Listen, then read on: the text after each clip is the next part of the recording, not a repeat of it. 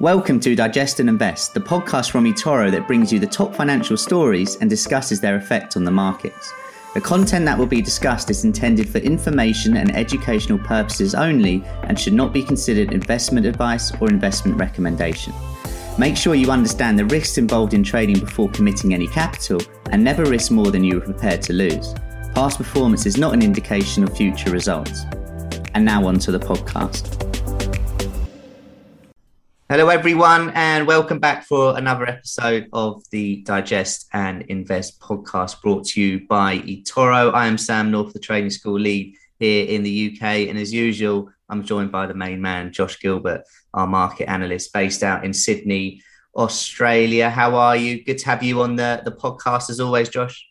Yeah, thanks Sam, always good to be here. Thank you very much.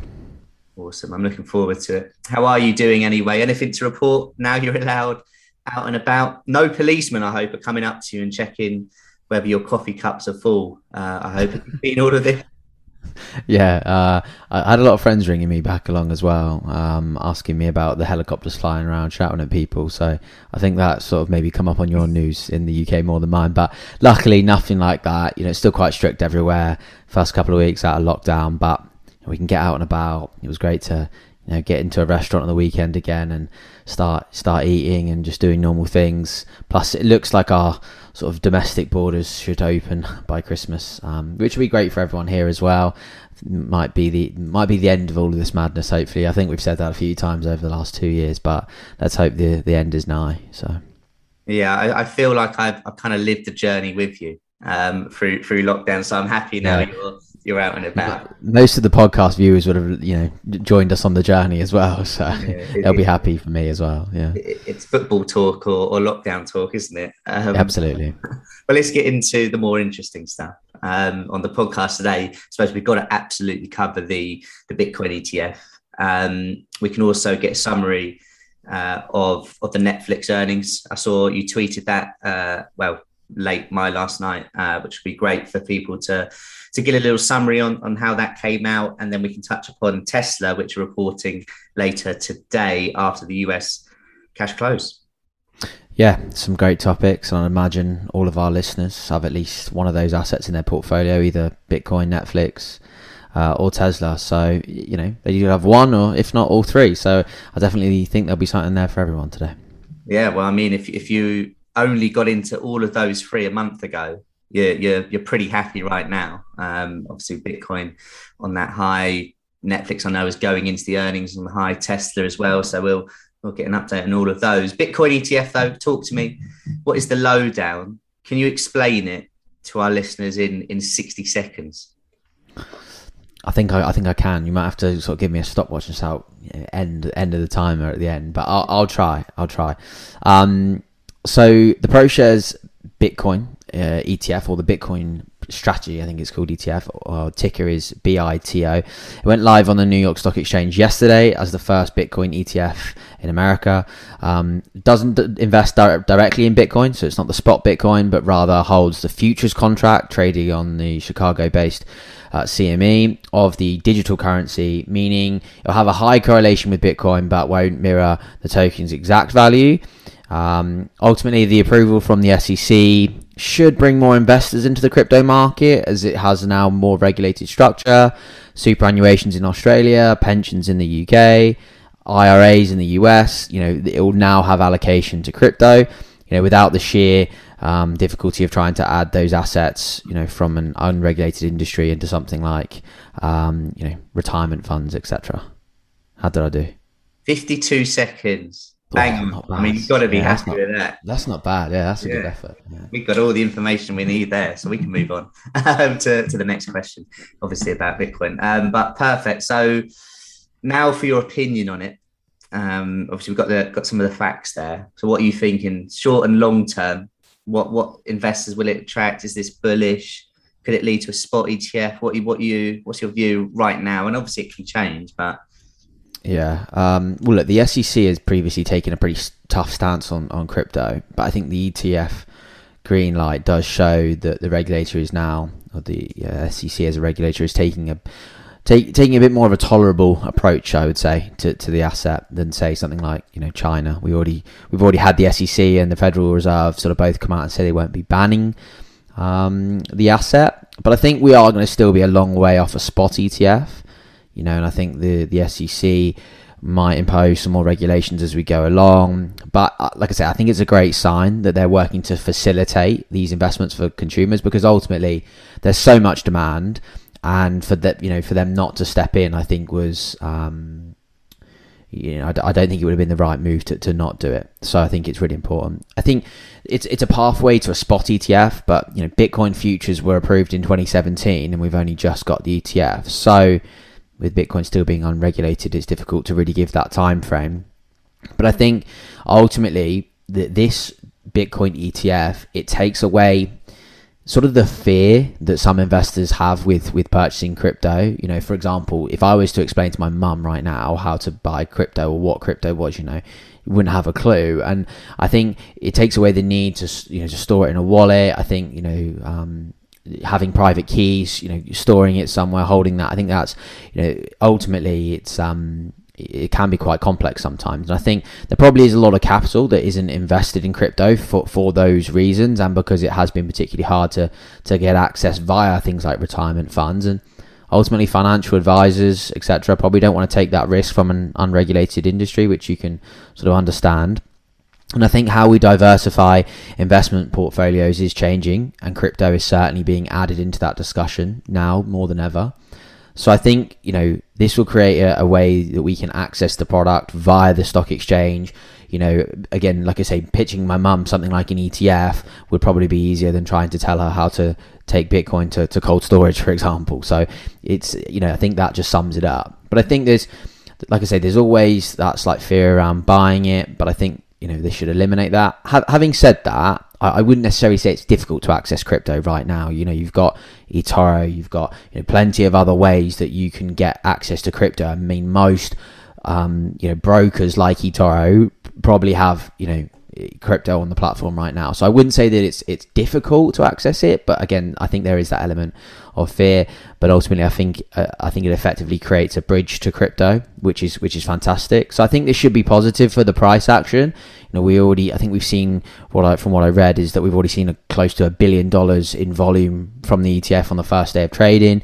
Prices, nearing all-time highs. We're sat 1% off the new all-time high from Bitcoin. So yeah, ultimately it looks like it's had a positive effect, and so far it doesn't seem that we've had the buy the rumor, sell the news sort of event, which I think some thought we might. But yeah, ultimately looks like we're pretty close to that all-time high. Yeah, you make a good point about the buy the rumor, sell the fact. I mean, if that was going to happen, it would have started yesterday. I mean, we had a decent day yesterday. We closed for the highest since that sort of previous all-time high that we had, like you said, 1% off. So yeah, I mean, overall, you've got to be pretty happy with that reaction. Be interesting to see what happens when we do hit that all-time high. Is there a lot of profit taking, or is that the catalyst once we break that for the next big push towards 70? Who knows? Next up, Netflix. Did they get the green light or red light? Little pun for our listeners there. Hopefully everyone knows what that is about by now. But heading into it, they're pretty much on their all-time highs. And of course, Squid Game was breaking records. So are we happy after earnings or not? I would say yes. I mean, if you're a shareholder looking at it, right now from that quarter, you'd struggle to try and be disappointed, particularly if we try and compare that to what we saw in Q2. The market initially liked the report, but sort of dropped out of hours on the back of it. And I think, ultimately, we mentioned it there, but Squid Game sort of boosted up people's expectation in the short term. I think it was only within the last sort of week or so we understood the numbers that have come about from Squid Game. It's now a record, show, etc. I think if we don't get that, I don't think that the street expects as much. I think as soon as you start saying, okay, it's a record show, we expect huge beats across the board and huge expectation. But ultimately, like I say, it was a great report. It beat earnings expectations, showed solid earnings growth, was up 83% year over year on earnings. They added 4.4 million new subscribers in Q3, which was up 193% from the Q2 number, which was one of the worst quarters for many years. But despite this, I think what the street didn't like was the guidance for Q4, slightly modest with subscriber numbers, which was similar to Q4 2020. And I'll touch on sort of the spending spree in a moment, but they've gone on a spending spree. So that sort of then meant that margins will drop and be affected in Q4. So I think that's what the street ultimately didn't like. But it's important to remember that, like you said, Sam, that they're coming in on record highs. The share price has had a nice little run up in the last sort of 6 months, even in the last month. But in the last 6 months, it's up about 16% and up, I think, about sort of 10-11% in the last month. So, it's had a fairly big move sort of coming in. But coming back to sort of, the reasons why, and again, that sort of spending spree, we had some pretty poor content in the first half of sort of 2021. Number of reasons. COVID had meant sort of production constraints. We had, again, lockdown sort of, considerably still going on over that time. Well, particularly, even in the UK, in America, if we think about when that content would have been trying to be produced for the first half of 2021, we're looking at the end of 2020, right? And that's then ultimately affected the content that we had. But as I said, since that time, bit of a spending spree. They spent $8 billion towards creation of new content in the first half of 2021. Obviously, in a bid to bring new content to attract new subscribers, and it's obviously worked with Squid Game breaking records. It literally only came out in September, so big numbers. But there was also a lot of other new additions as well. We had a new series of Sex Education. There was a new series of Money Heist, which is really important really big in Europe. And I think what's really important is two of the names you mentioned there, Squid Game and Money Heist, are not filmed in English. They're filmed in other languages, which I think is really important for Netflix to create local content for specific regions to grow. And then being able to sort of then reuse that in English language. And then that then moves me on to the next point, which is where Netflix saw the highest subscriber growth. This came from APAC. They've had previously a pretty low market penetration. More than 50% of Netflix's new subscribers in the quarter, so 2.2 million, came from APAC. So again, the Squid Game series has obviously been really well received. And I think more of that content will be sort of produced to meet the needs of the APAC region and then can be reused globally. So the US is the largest market for Netflix, but we need to look at where the upside is and ultimately where there's still sort of a lot of growth. I think, further penetration, and I think, in the US it's going to be difficult. It's, slightly saturated now. But ultimately, right now, it's Asia Pacific where they can grow that. It only has a 10 to 15% penetration rate in APAC, and in the US, it's 60%. So I think that's why we'll see more of that content, like I mentioned a moment ago. But to round that off, Netflix sort of continues to sort of ultimately dominate the streaming industry despite that competition sort of intensifying from Disney and Amazon. I think with this record spending, a lot of new content, some amazing content expected for Q4. We've just had the new series of You that's come out, and a lot more to come through. Especially around coming into the holiday season as well. I think that the subscriber numbers will be better than expected again, despite maybe a slightly weaker than expected guidance from most investors. But I think Q4 again will be very positive. Yeah, absolutely. I think you've covered that spot on there. So currently, as of recording, Wednesday morning, 8:45 UK time, Netflix. It did actually get up to 650, and then currently trading around sort of 630, down 1% and a bit. But overall, like you said, it's pretty positive, isn't it? And from a charting perspective, you got 614 as level support and 574, which I think would attract a lot of dip buyers should we ever get back down to there.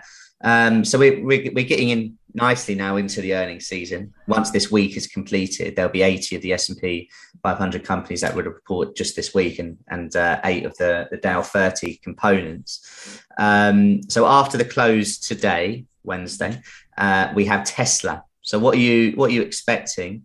Another stock that, as I mentioned, is basically back on its all-time high. It's been on a lovely little run, it has to be said, going into tonight's release. So yeah, what are you keeping an eye on? As always, big expectations on Tesla, especially with its valuation, right? So I think one area to watch, I think will be important, will be the supply chain disruptions, chip shortages. We spoke about the disruptions of, COVID with Netflix, and I think that will obviously have an effect on Tesla. Q2 ultimately that they sort of managed to sort of navigate it pretty well, so it will be interesting to see if they can do that again.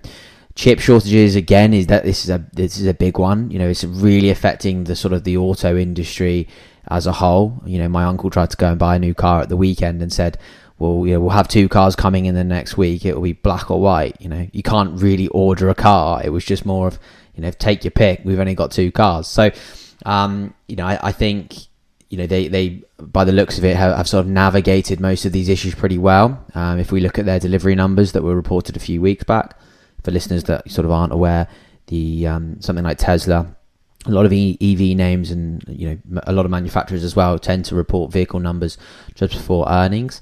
So they delivered a record number of vehicles, up 20% from Q2, 241,300 deliveries. And they seem to be doing a much better job, like I say, than the rest of the auto industry when it comes to that sort of chip shortage. But ultimately, at some point, there's going to be that imbalance between, obviously, supply and demand. And I think demand in China is rebounding really, really well. They had a bit of a problematic first half of 2021, delayed deliveries, fair bit of domestic competition, and a little bit of media scrutiny as well. But in August, they delivered just over 44,000 vehicles, which was another record high in China. And China is ultimately a crucial region for Tesla's success. They're expected to have 40% of all, Tesla's sales generating from China by 2022. So I think more positive news from China will be great for Tesla and the share price. That's something investors should watch for, and especially the expansion of its Shanghai facility, because they're also exporting quite a fair bit of they're exporting a fair bit of cars from China right now as well. But as we know, there's a huge demand for their vehicles, and that's obviously being shown in the deliveries, and it's only sort of growing. And that then demand also resonates with investors and the investor sentiment. Tesla's the most held stock by eToro investors globally in Q2 2021. And it's been that way for a very long time. I think it's only maybe come off the top spot a couple of times, and that was only for NIO, I think, at the time as well. So, Tesla's Bitcoin investment as well, that looks to be a pretty clever play by Elon Musk, if we're going to touch on that. I know they sold a bit back along, but ultimately that's another genius play by the man himself. But bottom line, I think we should see a beat across the board if we're looking at those delivery numbers. And like I say, the demand for Tesla is only growing. New factories in Berlin, in Austin, should be sort of finished at the start of 2022. That then should enable Tesla to sort of double its current capacity, which will obviously help that supply, which I mentioned a moment ago, would obviously be starting to be slightly constrained soon. With obviously, as demand heats up, they're going to struggle to sort of continue to meet supply. So hopefully those new factories will be open and running. And margins should also be watched closely. They seem to be only going one way, and that's up, which is positive. Gross margin, operating margin is continually rising, which is ultimately only, like I say, positive for the price action moving forward. So it's hard to fault Tesla right now, but yeah, I think it will be an earnings beat. And I think one to watch will be guidance. I think that will be really interesting because guidance was pretty strong in Q2. That's what moved the price a little bit higher. But I think guidance will be really interesting to see if they are going to have any effect on supply constraints, chips, and then if they don't get those factories opened in time, will sort of demand exceed supply. Yeah, absolutely. Yeah, and big shout out to Elon Musk as well. Just on the off chance that he's listening, come and join us. Talk about your Bitcoin play. But yeah, Tesla. I mean, in the last sort of 4 and a bit weeks, it's up just over 20%. So, is that going to be a case of buy the rumor on all of this positive news, and then we sort of sell that earnings? I guess we'll have to wait and see it. And of course, it's right underneath those all-time highs that we had at the beginning of 2021. So for anyone listening right now, it wouldn't be a case where I'd say buy before that earnings release. Be patient, wait for the aftermath, and go from there. But yeah, if you're a long-term holder, you're pretty happy with what you're seeing on Tesla right now, guys. If you saw it with Netflix, didn't we? So we saw it with Netflix, didn't we? So obviously, pretty big earnings beat, but ultimately not a lot of move. And I think again with the run up that we've had from Tesla, as you said, over the last sort of month, I think even from May, it's up about 50% from its low in sort of May, June. So yeah, it would be, you probably wouldn't want to be going in too early on a position, like you say.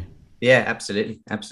You don't want to make that mistake of just sort of getting in right before an earnings release or right after. There's no harm in just sort of letting the dust settle.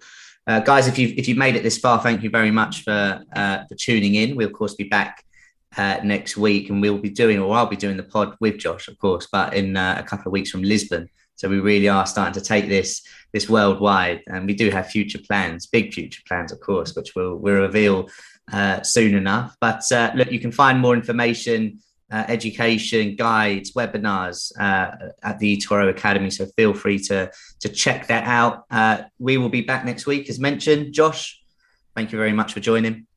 No, thanks, Sam. Hope all of our listeners enjoy the rest of their week. Take care, guys. Have a good one. You've been listening to Digest and Invest from eToro. For more information, visit eToro.com.